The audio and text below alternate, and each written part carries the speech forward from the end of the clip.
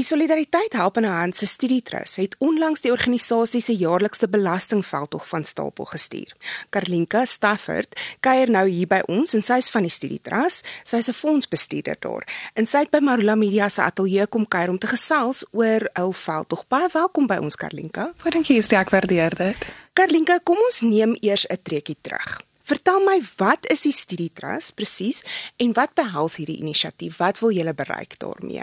So die Helpende Hand Studietrust is 'n studietrust wat rentevrye lenings aan studente wat graag wil gaan studeer verskaf. Dit is studente wat regtig behoeftig is en wat sonder hierdie lening, hierdie rentevrye lening nooit andersins sou kon gaan studeer het nie. So ons wil verseker dat hierdie studente regtig 'n goeie toekoms het en 'n voet in die deur kan kry in 'n werksplek. So ja, dit is hoekom hierdie Studietrust in 2009 gestig is en van daar af net van krag tot krag gegaan het.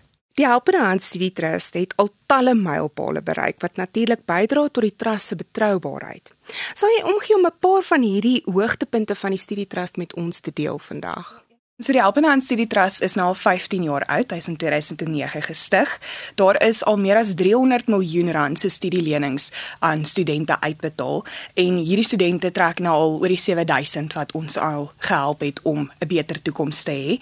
En dan natuurlik is niks moontlik sonder ons donateure nie, waarvan ons al 300 het wat by hierdie inisiatief betrokke is. So dit is 'n wonderlike voorreg vir ons om deel te kan wees hiervan. Die Studietrust se jaarlikse belastingveldtog het afgeskop, soos ons genoem het. Dis hoekom jy vandag hier by ons kuier. Wat behels hierdie veldtog? Ja, so die Studietrust is gemagtig om 18A belastingsertifikate uit te reik. So wanneer 'n donateur 'n skenke maak aan die Studietrust en niks dan nou in ruil vir dit kry behalwe om nou te belê in 'n student se toekoms nie, kry hulle 'n 18A belastingsertifikaat. En ons het hierdie inisiatief afgeskop om te kyk of ons bietjie meer skenkings kan inkry, veral nou met die belastingjaar wat einde se kant toe staan. So ons het einde Januarie met die inisiatief afgeskop en dit maak so aan die einde van Februarie klaar. Watter voordeel hou dit vir 'n donateur in om aan Helpende Hand se Studietrust 'n skenking te maak? Ja, soos ek natuurlik gesê het, is dit die 18A's belastingsertifikaat wat hulle dan ontvang. En die belangrikste van alles is dat hulle 'n student help om in Afrikaans te gaan studeer. Dit is 'n behoeftige student wat regtig geen ander uitweg gehad het nie. Hulle kom uit moeilike omstandighede waar hulle dadelik sou moes gaan werk het sonder 'n kwalifikasie. En natuurlik, jy kan kies tussen 'n instelling soos SARS of 'n instelling soos ons wat regtig teruggee aan die gemeenskap, Afrikaanse studente bevorder en ja, Afrikaanse instansies bevorder. So dit is 'n wonderlike inisiatief om te ondersteun.